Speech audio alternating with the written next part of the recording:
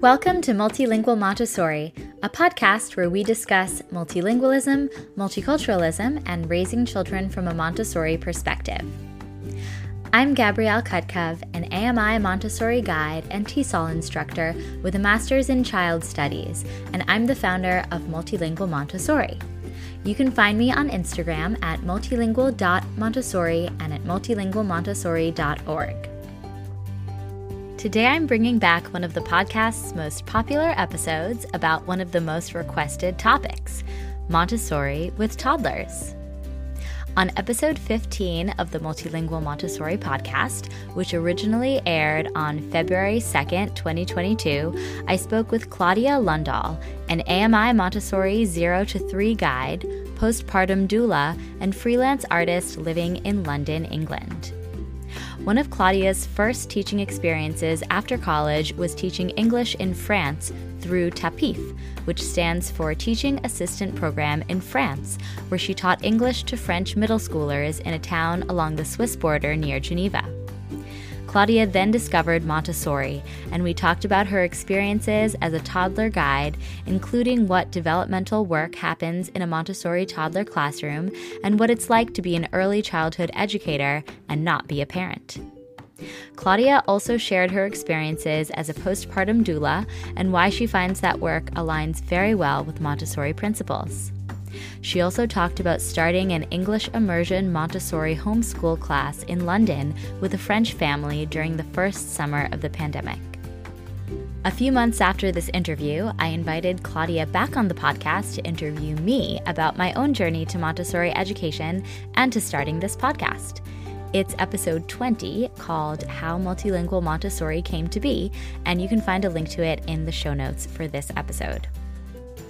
Claudia is a font of knowledge about toddlers and Montessori, and I think you'll learn a lot from her whether or not you have a toddler in your life. Here's my conversation with Claudia.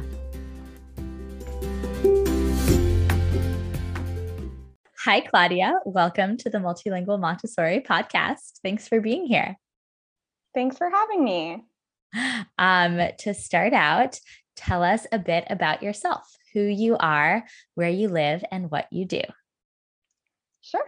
My name is Claudia Lundahl. I am a Montessori trained educator, a freelance educational consultant, and a visual artist. And I currently live in London, England. And okay, so we met in New York when we were working at a Montessori school together. So tell me about how you first got into education and about your early teaching experiences. Sure. So it's been kind of a winding journey for me, but in college, I studied English literature and French literature. And after graduation, I didn't know what I really wanted to do. But both my parents are teachers. So I thought, maybe teaching is going to be the pathway for me too. And I'd always worked with kids throughout college, nannying, and I've always really liked working with children in any capacity. So I applied for my first teaching position through the Teaching Assistant Program in France, which is the acronym spells TAPIF. So TAPIF is a really wonderful program that pairs teachers with schools in different areas around France. And I was lucky enough to be offered a position. So I started teaching ESL in France with middle school students, and I just loved it. I fell in love with teaching, and the bilingual aspect was great. But I did that for 1 year, and that was my introduction to education. And how was your level of French when you were living in France? Were you fluent?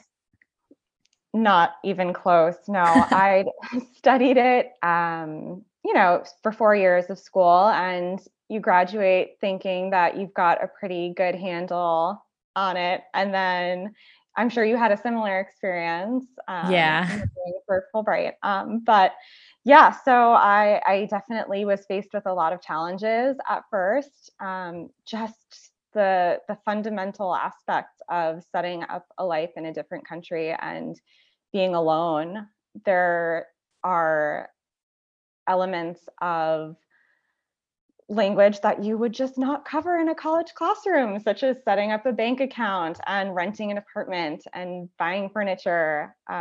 So navigating all of that was pretty challenging. And I'm dating myself here, but this was before iPhones. Like there was Yeah. no Google Translate available with just like a button.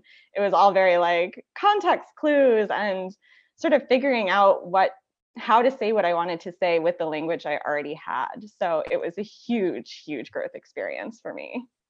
And where in France were you?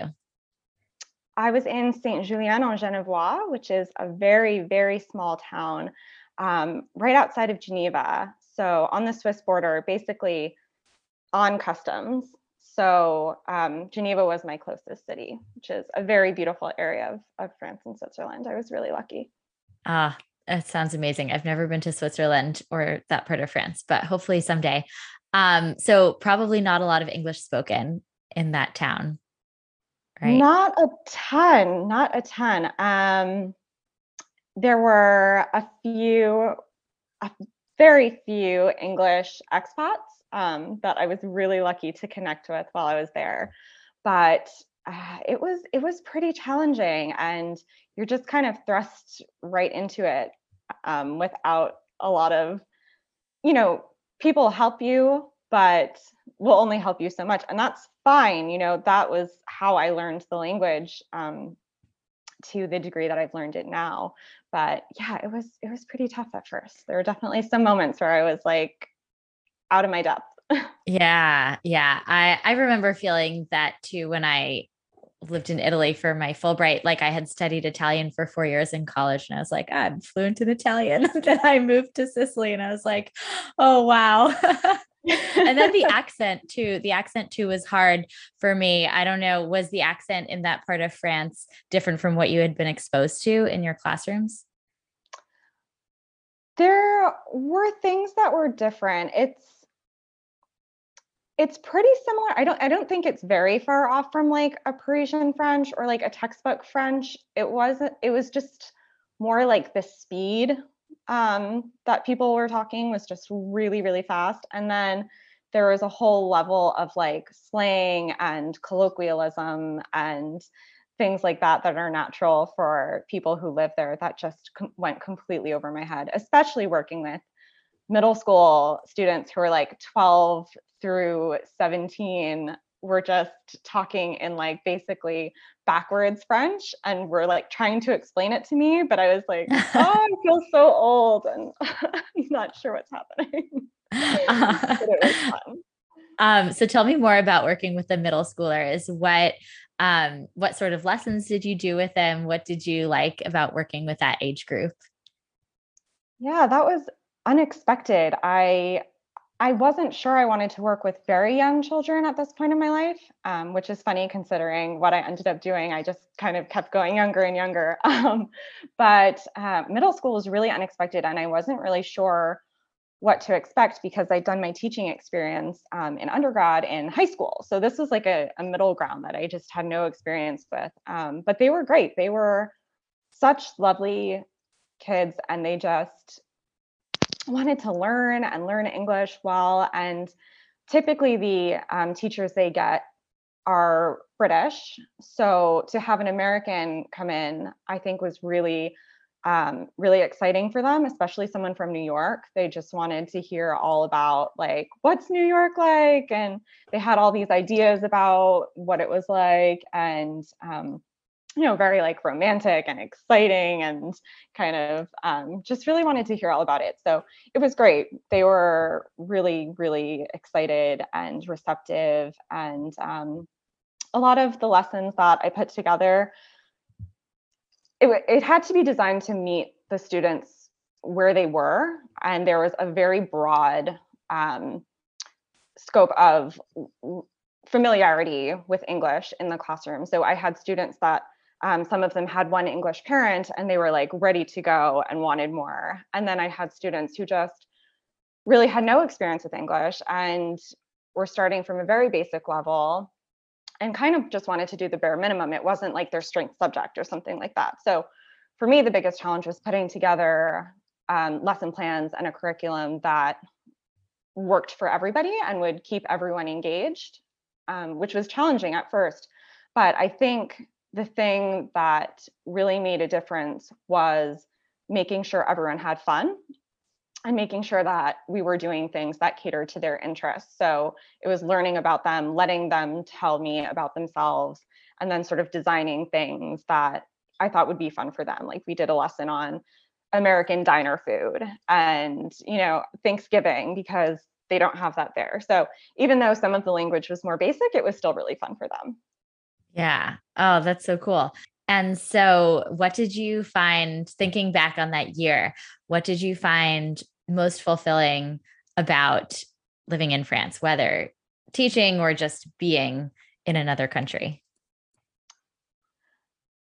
I think the most fulfilling thing for me was, well, there are a couple of facets, I guess, but for me, on a personal level, it was very much like a confidence boosting thing to know that I had done it. And while it was really, really hard, I didn't give up, and I just kept going and sort of made it work, and made lots of friends and people that I'm still in touch with. So that was really great. And then just also realizing that I love teaching and it's what I want to do with my life. And where I was unsure about that before going into it, it was just kind of a way to exercise my own language skills. I realized how much I loved it and how fulfilling and rewarding it was. So it was a good introduction to what would eventually become my career. Yeah. Okay, so that's a good transition. So you come back from France, and then how do you find out about Montessori? So Montessori came into my life just totally like a universal gift because I had no idea what Montessori was. I didn't seek it out. I think I'd known a couple of people that had been Montessori kids, but I never really knew what that meant. So it was just by chance that I came back to New York and was looking for positions in schools, and they were building the most gorgeous Montessori school down the street from my then apartment. And I saw the building and I thought, this is gorgeous. It's so beautiful. It was almost finished. It had this great big glass atrium, and it was just so beautiful. And that was something I hadn't seen because in France, the schools, I worked in two different schools in France actually, but always middle school. But both of the schools were designed with a strong emphasis on environment. So they were like, the classrooms were laid out in a way that every classroom had sunlight, and it was just very beautiful and like aesthetically nice to, courtyards. And it was just nice to be in the building itself. And that was something I hadn't seen so much of since coming back to New York. So it started with me just wondering, like, wow, what is this? And researching and realizing, like, this sounds really cool. I dig this. This sounds like something that I could really get into. So I applied for a position and was fortuitously offered an assistant position at this brand new school that was being built. And I started in September. Did you choose to work with toddlers, or was that the position that they had open and you decided to take it? That was the position that they had open. It worked out. My previous experience before going to France, I'd been a nanny for a family with toddlers. So I'm not sure if it was like, this seems like a better fit for you, or if this is what we have opens. I can't totally remember how the interview went and what the situation was exactly. But yeah, I was placed in the toddler environment. And how did you feel about working with toddlers? Were you excited, or were you a little apprehensive? I was nervous. Yeah, for sure. Being a nanny, I worked with two children, and that was fine, but there were going to be 12 of them. So, yeah, I was nervous. I didn't know what to expect. I wanted to go into it with a completely open mind, and I was really excited, but I didn't really know what to expect. So tell me about your first year or anything that you remember from those very early experiences in the Montessori toddler room. I remember being tired all the time. um, but it was great. It was such a learning experience. I was really lucky. The first guide I worked with, I was her assistant, and she was really wonderful. She had been doing it for many, many years. Her parents own a Montessori school. So she just embodied Montessori, and she was also so joyful and energetic and calm in the face of crisis. It really showed me, it gave me a really strong example of what a Montessori guide, what their role is. So I felt I felt really lucky to be learning from her. And I also realized that I had so much learning to do myself, because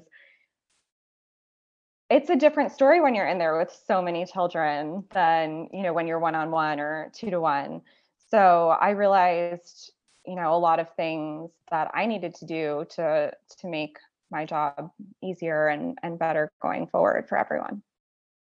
And so when did you decide to start teacher training? Was that during your first year? And what made you decide to do the Montessori training? Yeah, during my first year, I I pretty much knew that this was what I wanted to do. It was hard. It was so hard the first year, just abundant challenges, for sure. But at the same time, it was so rewarding and so fun, and every day was different. And I was learning, and I was feeling inspired by the kids and enthusiastic about being a part of their growth journey. So I pretty much knew that I wanted to do it. And the teachers that I was working with, my coworkers, were so enthusiastic about their experience having gone through teacher training. They were all very adamant that it was, this life-changing experience and so great, and you make these really wonderful friendships and connections and mentorships. And so I just kind of thought, like, it would be great to go through that journey and see how I came out on the other side. So I decided to go out to Portland, Oregon, and do my training at Montessori Northwest under Nancy Lechner. And it was one of the best experiences of my life, one of the best decisions I've ever made. So tell me a little bit about training, and then if any of your ideas about Montessori or toddlers changed after your first summer of training, and what that was like going back to the classroom after that. Yeah, definitely. I love training. I love Portland, Oregon. I love the city. I loved everything about being there, and the friends I made and the mentorships with the trainers were amazing. It was fantastic. I felt very lucky that I'd already been working in a school when I went to training, because there were a lot of things that were very situational that I felt I understood better because I had already been working in a school and kind of had that hands-on experience and knew the questions I wanted to ask, or it just gave everything a lot of context, for sure. And I think the biggest thing that I learned about toddlers, during training and certainly after training, is just that the world isn't always set up for them to be successful. So the gift of Montessori is really just so invaluable, because that's what we're giving them as Montessori guides. It's a world that is set up for them, and they want to be happy, they want to succeed, and essentially all they need is time and patience and preparation. And you know it's a basic thing, but it's not always given to them, and it makes it really hard to operate when they're constantly being rushed or not given the opportunity to do something that they want to do themselves. And I think it's something that parents want to help and teachers want to help. And that's great. And of course, there are moments when help and assistance are welcome and necessary. But giving children time to problem solve and figure things out for themselves and operate independently fills them with the most satisfying sense of accomplishment. And I think sometimes parents and teachers and other adults don't realize that or don't emphasize it. And so I think, going through training, I looked back on the way I am with children and I thought, oh, I could have done this differently. Or, next time I'll try this. Or, it just gave me a way to look inward at how I am and realize that there's other ways of being, kind of. And so, yeah, definitely, it totally changed my perspective. And I never looked back. It's once you sort of have gone through the training and have worked in schools and have gained the expertise, it really just makes such a big difference, and it makes everything so much more joyful.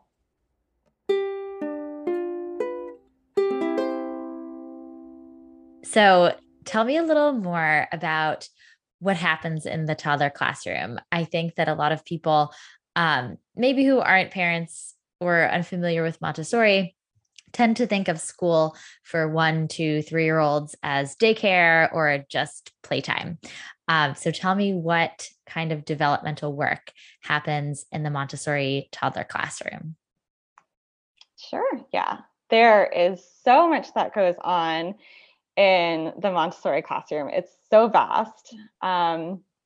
There's just so much learning that takes place in every facet of our curriculum. So even things that aren't activities are still learning experiences at the toddler level because of the absorbent mind we talk about in Montessori, how children are like sponges. They're soaking everything up.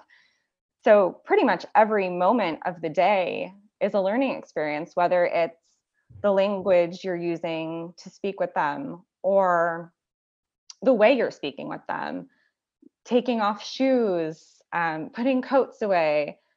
Just from the moment they step in the door, they're learning and growing and doing something that makes them feel happy and complete and satisfied and achieved. So really, there are activities. Of course, we have a curriculum with activities that are designed to target specific developmental milestones, whether it's fine motor skills or language development or gross motor skills, math. There is a curriculum, but the amazing thing about the toddler classroom is that it's all just building their world. And a lot of it, there is a lot of play that happens, and that's how they learn best. So someone who's observing a toddler classroom might think, oh, they're having so much fun playing, and, are they really learning? It's like, yes, we're giving them the tools to like be like they're learning in disguise almost, which is really fun because they love what they're doing, and they're really having fun with it. And that sort of ties into the whole Montessori ethos of you're helping a child create a desire to learn. So they'll go through the next phase of their academic life being an enthusiastic learner. And that starts in the toddler classroom because they're given the time to work on any specific thing that they want to work with for as long as they want to work with it. They have the support of their peers. They have the support of the guides in the classroom. And they're just in a very secure, supportive, loving environment that, they feel is like their second home. And so they might be doing something that's technically part of the math curriculum, but they're just having a blast doing it. And that's one of the most fun things to observe as a guide. So if parents are considering Montessori toddler programs or looking for programs, what would you tell them to look for? What are some things that you might see or might not see when touring programs? Yeah, that's a great question. As an educational consultant over the past couple of months, I've answered this question a few times, a few different ways. Definitely, my biggest thing is looking at how the program is credentialed. You definitely want that AMI, or if you're in the United States, the AMS credential that tells you that all of the teachers have been through a Montessori training program. All of the guides, I should say. But that's one of my biggest things. Just because the Montessori name isn't trademarked, anyone can sort of use it, and you never know what you're going to get. So you want to make sure that you're getting an actual Montessori program. Then from there, I would just say, keep your eye on how the classroom looks from an aesthetic perspective. Over stimulating environments are probably a red flag that you want to look out for. Children don't learn well when they're overstimulated. And so if a room is really cluttered, or there's too much decoration, or there's too much going on, I would say that's a red flag. Making sure that all of the furniture is child height and accessible, that the room really looks like it's designed for a child, like a miniature world. If it looks like an adult room with child-sized tables and chairs in it, it's not probably a great Montessori classroom. There's a lot that goes into designing a Montessori space, and it really should be designed for them. So those are probably my top things. Yeah, that's great. What would you say? Am I missing anything?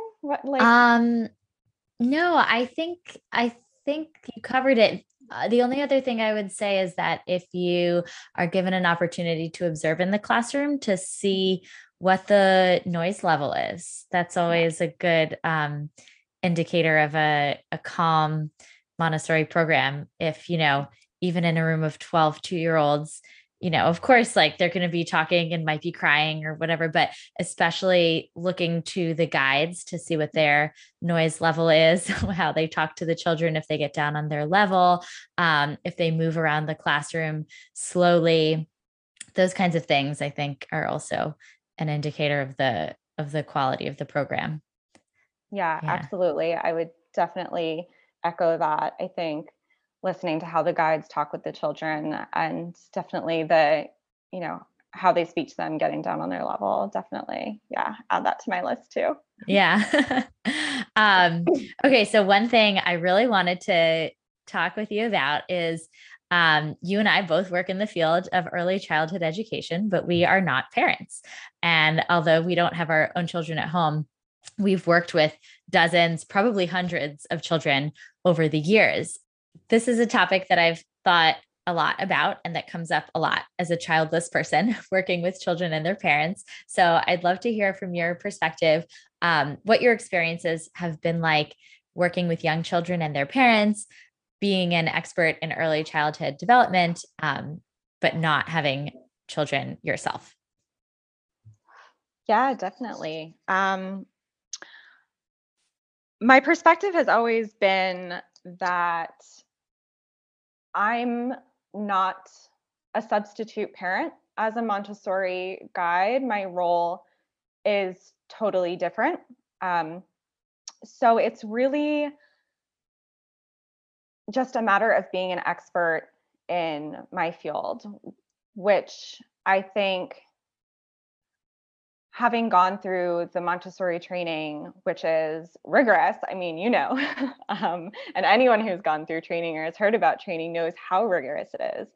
And then going through a master's in education program and working in the classroom for so many years, I feel confident that I can address a multitude of situations with the breadth of knowledge that qualifies me as an expert. And I always just sort of think about a mother is a different thing. A mother is, it's not that I'm not nurturing or comforting or mother-like in the classroom. I think, to work with toddlers, especially, you have to be very close to them and you have to be very nurturing. And I'll always be that. But at the same time, my role is very different. And I think that benefits me as a guide in a lot of ways. And I also just think my perspective is based on so many different experiences. It's cumulative of my years of training and teaching and seeing so many different children come through my classroom.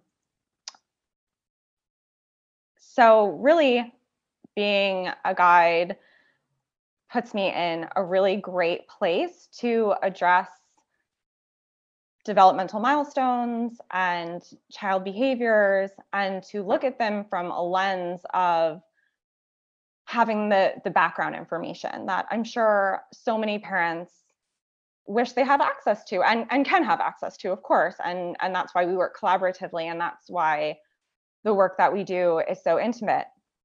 But at the same time, I'm bringing something different to the situation. And a lot of times parents tell me, oh, they're so different in school. They're so different at home. Like, they're so different with me. And of course that's the case. The school isn't the home, and it really shouldn't be. It should maybe feel like a second home. They should be very comfortable there.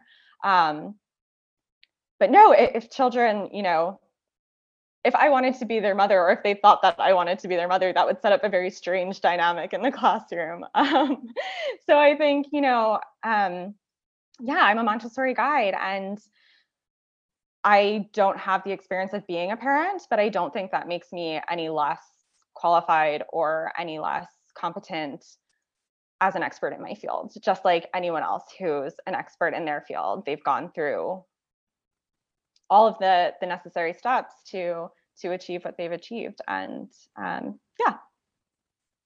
Yeah. I fully agree. So thank you for sharing that.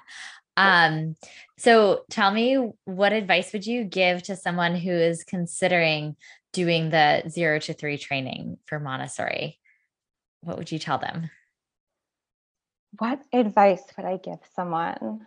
I think go for it. I mean, if they're interested in it, I would think that,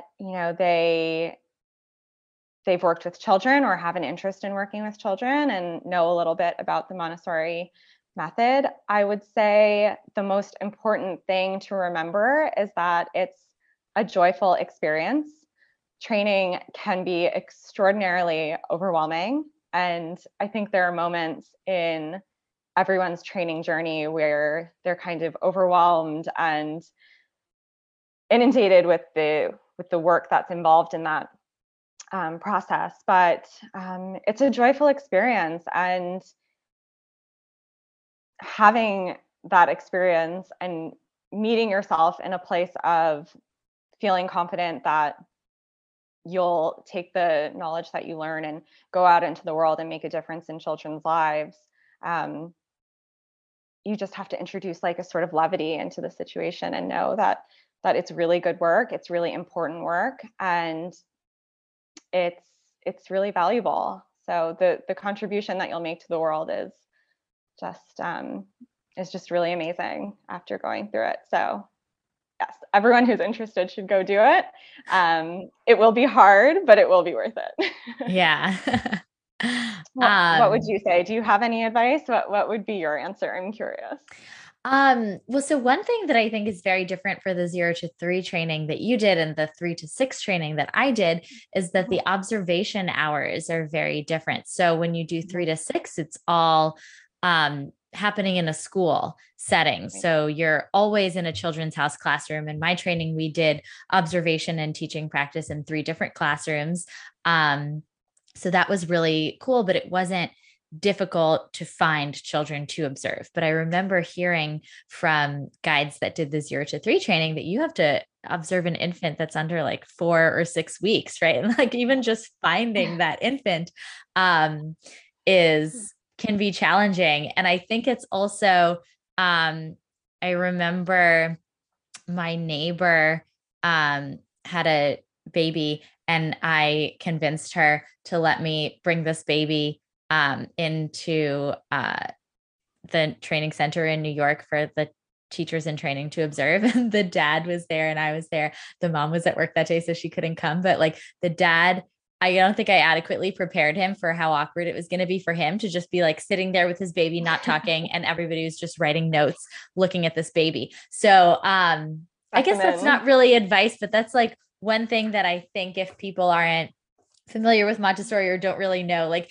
the observation part seems like such a huge aspect of the 0 to 3 training. And I remember hearing people saying that it was like hard to find children, hard to, accumulate all those hours. What would you say about that, having been through it?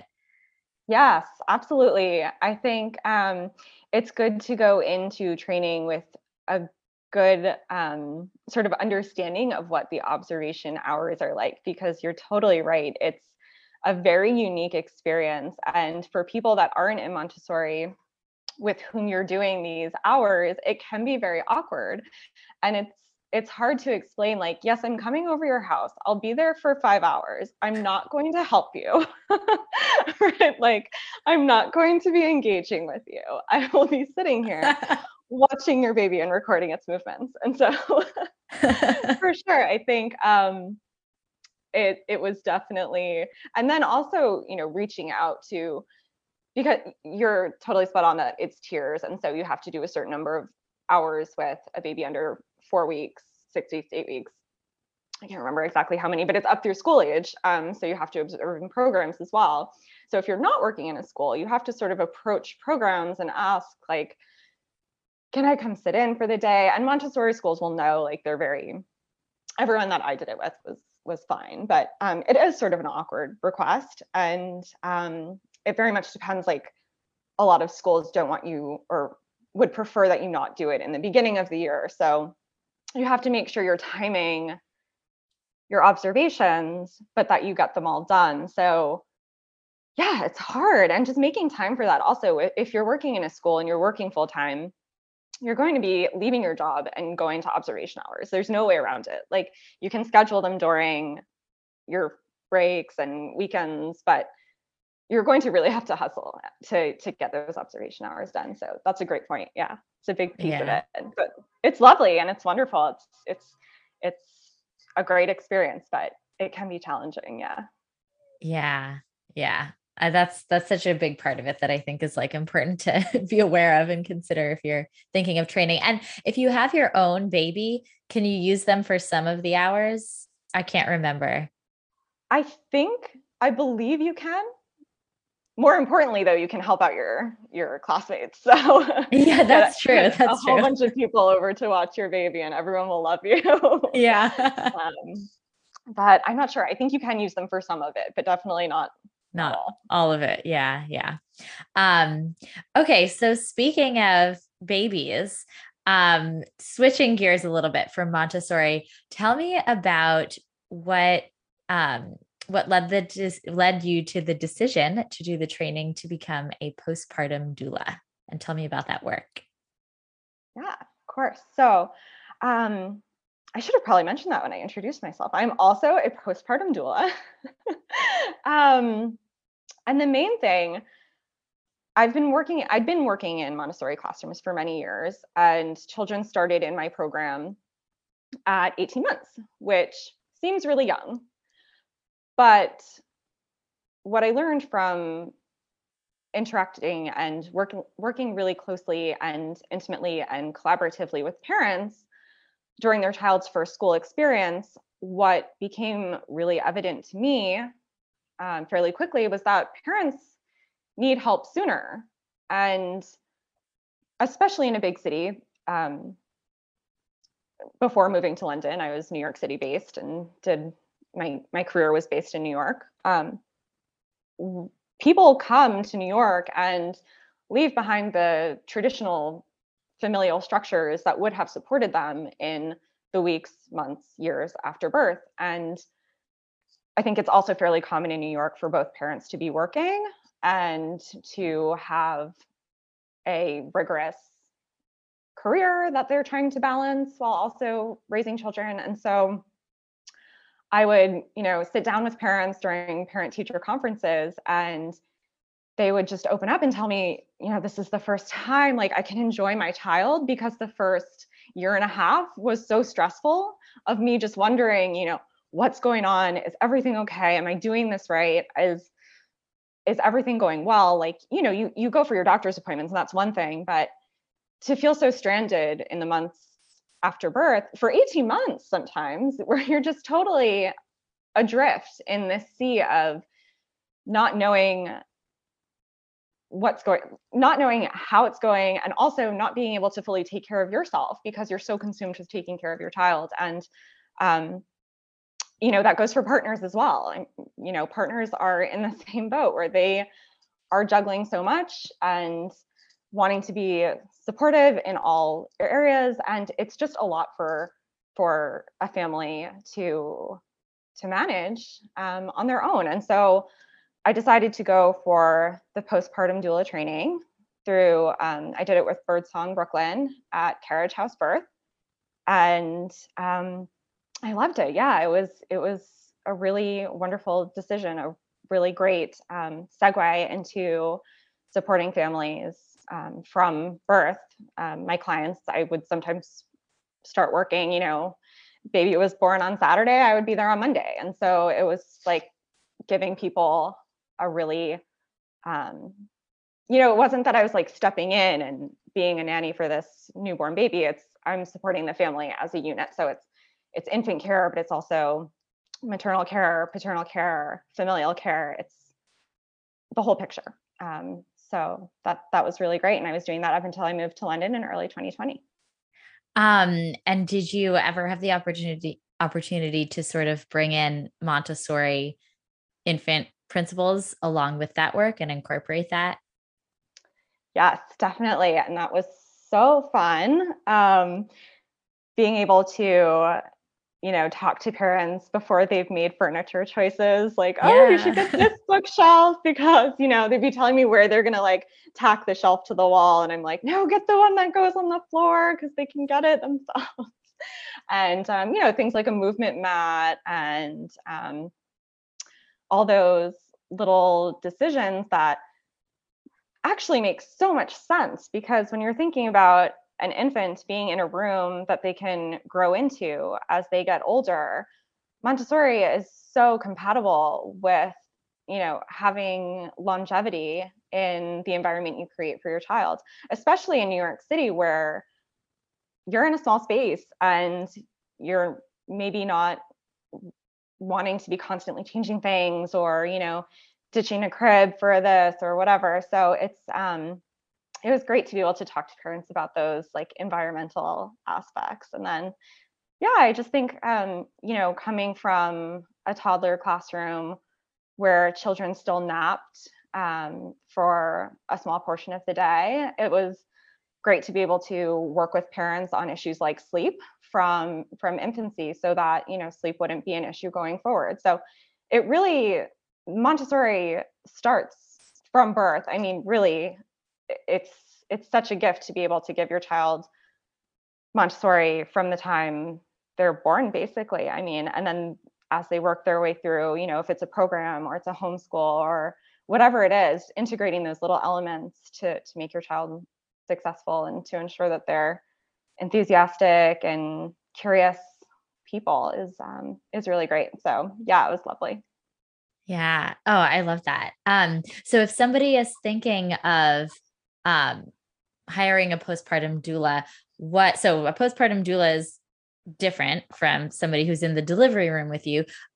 What should somebody be considering when they're looking for a postpartum doula? So again, similar to my answer with Montessori, the credential, knowing which training they've gone through is a big aspect of that. And just because to get certified as a doula, there are certain things you have to do. So being affiliated with a training program is the most important thing. And then once you know where they've trained, you can do your background research, go onto that organization's website, make sure it checks out, see who the people are, what the vibe is, make sure it works really well with you.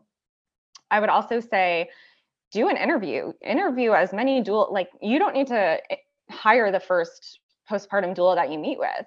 You can reach out to people. They'll be more than happy to come meet with you, tell them, like they'll tell you about themselves and give you the background, what they do, what they offer. The thing about postpartum doulas is that, you know, everyone has something different in their bag of tricks. So some doulas prefer to cook and they'll make you meals all day. And if like that's what your family needs, if food is your biggest concern, then you want someone that's going to go for that. Some doulas aren't as keen on cooking. And so if that's what you're looking for, you might want to go with someone else. It doesn't hurt to interview as many doulas as you want. And if it seems like it's going to work out, then great. And if you end up not using a doula, that's fine too. But start early, start prenatally, because postpartum doulas get booked. So start really, really early as you think that the thought pops into your head that you might want a doula. And because it would be really hard to find someone that you love and they're not available. So since they can only work with one client at a time, and sometimes the contracts, can be up to a couple of months that they'll work with one family, it would be a shame to miss out. So book early, do your interviews, find out who they are, and definitely things like testimonials are great. See if the doula they should have testimonials on their website. If they're a new doula, they might not. You can always reach out to their training organization and ask, how they were and that kind of thing. And yeah, do a little research and talk to people. That's the most important thing. Yeah. And so postpartum doulas typically work with a family for a couple months. Yeah, it depends what that doula's schedule is like. If they're really, really busy, they might prefer to just do shorter, weeks at a time. Months is typical, but yeah, it really depends. But they can do, up to a couple of months. I've done, I think, 2 months before. Some doulas also will work at night.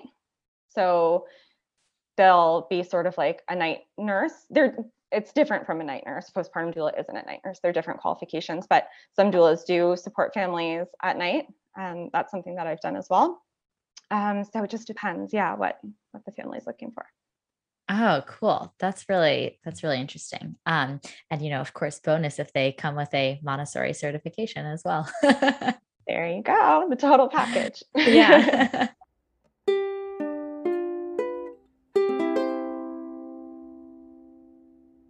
Okay, so then you moved to London just a few months before COVID.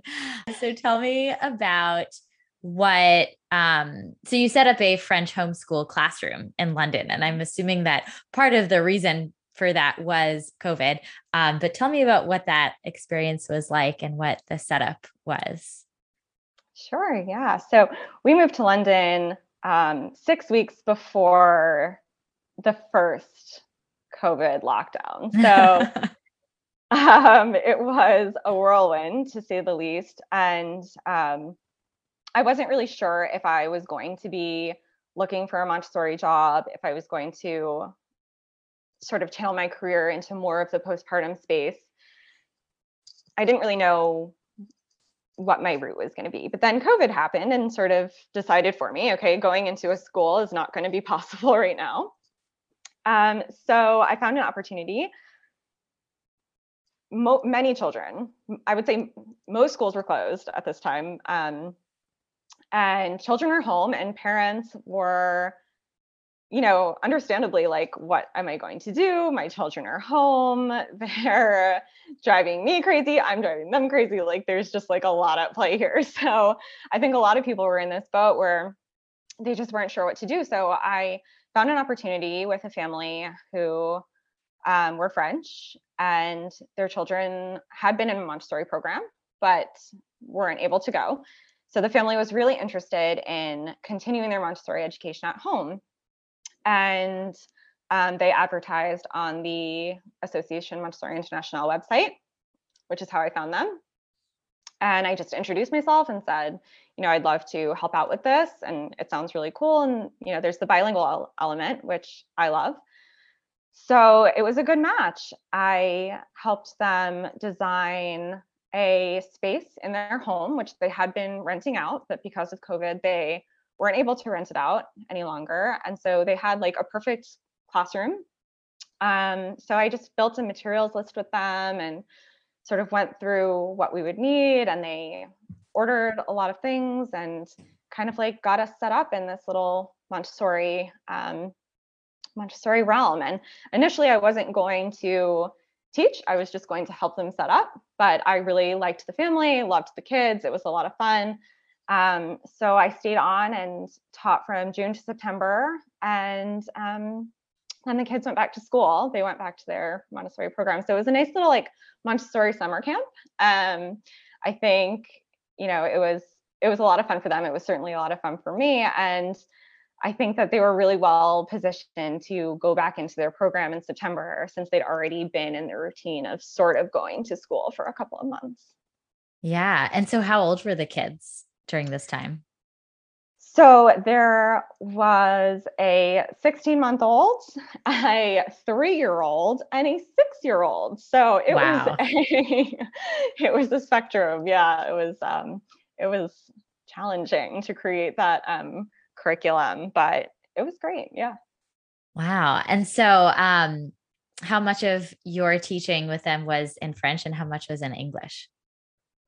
So the parents wanted the children to speak English with me because they spoke only French with their parents and other caretakers. So they didn't want them to sort of lose the English, quote unquote. But so I was speaking with them in English, but understanding the French was really, really helpful, really Yeah. paramount, because in the beginning they were speaking mostly in French, Franglish kind of thing. So yeah, it was great. And I think having the French really, because with language learning, I mean, as I'm sure, has been said, but you're not correcting the child, you're just stating. So I was just reinforcing. They would say the word to me in French, and since I knew what they were saying, I could reinforce and say yes, and then say the word in English, so that the English was getting through and they were making that connection. You never want to tell a child no, like if they're saying the right word, but just as they know it in their language, if I don't understand what they're saying, it doesn't mean it's wrong, right? So understanding it was really, really great. Yeah. What did you notice about their language use and understanding over the course of those few months with you? They definitely were speaking a lot more in English towards the end of my time with them. The parents had told me that they spoke mostly in French. Even in their program, they spoke mostly in French. So I think the one-on-one and the more personalized approach to doing, a 3-part lesson with language cards, I would do a lot with them. I think that really helped, just the one-on-one. And yeah, it was really great to hear them chatting away in English and sort of, looking at their books and talking about their books in English, or asking me a question in English about something really specific in the book. Whereas before, they would ask me to read to them in French, and they would just kind of tune out if I didn't read in French. So yeah, it was fun. Sometimes I would pick up a French picture book and like translate it while I was reading it. And it was like, just trying to make everybody happy. But towards the end, it was really great to hear them excel in their English skills. Yeah. Oh, that's so cool. Were they going on to a fully English school or a bilingual school or a French school in London? I'm not sure. I have to jog my memory a bit. I think it was an English only school. I think it Yeah. was just purely English. Yeah. Oh, that's so great that you were able to really set them up for that. Okay. So I have one more question for you, but before I ask my last question, is there anything about Montessori or toddlers or language learning that I forgot to ask you about? No, I think we covered a lot of ground during this. This was really Yeah. fun. Yeah, I enjoyed like revisiting these aspects of my own journey, and obviously working on a sort of freelance um, basis. I've not been in the classroom for a while, and not been in a traditional Montessori classroom. So revisiting all of this stuff just always makes me feel so happy. Like I love talking about Montessori. Yeah. But I don't Me think so. too. I think this was great. Yeah. No, I can't think of anything right now. Okay. Well, my last question is, what advice do you have for parents navigating the toddler years? I was just texting with a friend that I did my 3 to 6 training with right now, who has a 2-year-old, and even being a Montessorian, she's like, we're in the no phase and he doesn't want to do potty training. And so what advice as I'm sure you could go on and on, but in a brief-ish way, what advice do you have for parents navigating the toddler years? This is a good one. I think the most important thing to remember is that toddlers want to be happy, and they really aren't trying to seek out opportunities to be adversary or be, I've heard the people say, manipulative kind of thing, but toddlers want to be happy. And as long as they're set up um, to succeed, then it's fairly easy to get back on track, even if things seem like they're taking a really hard turn. And that's not to say every problem has a magic solution or every behavior has an obvious cause. Um, I think I would just say do your best to prepare toddlers for new situations. Give them time to adjust to new situations, give them time in general, and let them try things on their own and listen to them. I think that's the biggest thing too. Just get really good at holding space for them. I know that term is sort of thrown around a lot these days and has sort of like lost its value in certain situations, but I do think that holding space for children is really important, and letting them work through their feelings about the experiences that they're taking in. It can be very overwhelming. And so they might need to work through that a little bit more or in a different way than adults would. So I think just adjusting your behavior so that I think as a parent and a guide, it's very natural to want to problem solve every situation. And you almost get like frantic about like making the child feel better, or like fixing the situation, or trying to make it right so that you don't cause a scene or whatever it is. And that can sort of escalate a situation with a toddler who is trying to regulate themselves anyway. And then there's this new factor, which is that the parent is freaked out, or their teacher is freaked out. And so just keeping that in mind, that they're taking in so much and they're trying their best, and there's so many things working against them at every moment, is really important. So there will be really hard days, and there will be things that happen that you don't know how to fix, and that's okay. Toddlers are also very forgiving, and they're very resilient in a lot of ways. So, the next day will be better, and every day is an opportunity to start again fresh. Oh, I love that. Well, thank you, Claudia. This was wonderful. I'm so glad we got the chance to chat today. Thank you, Gabrielle. Yeah, this was really fun. I love doing this.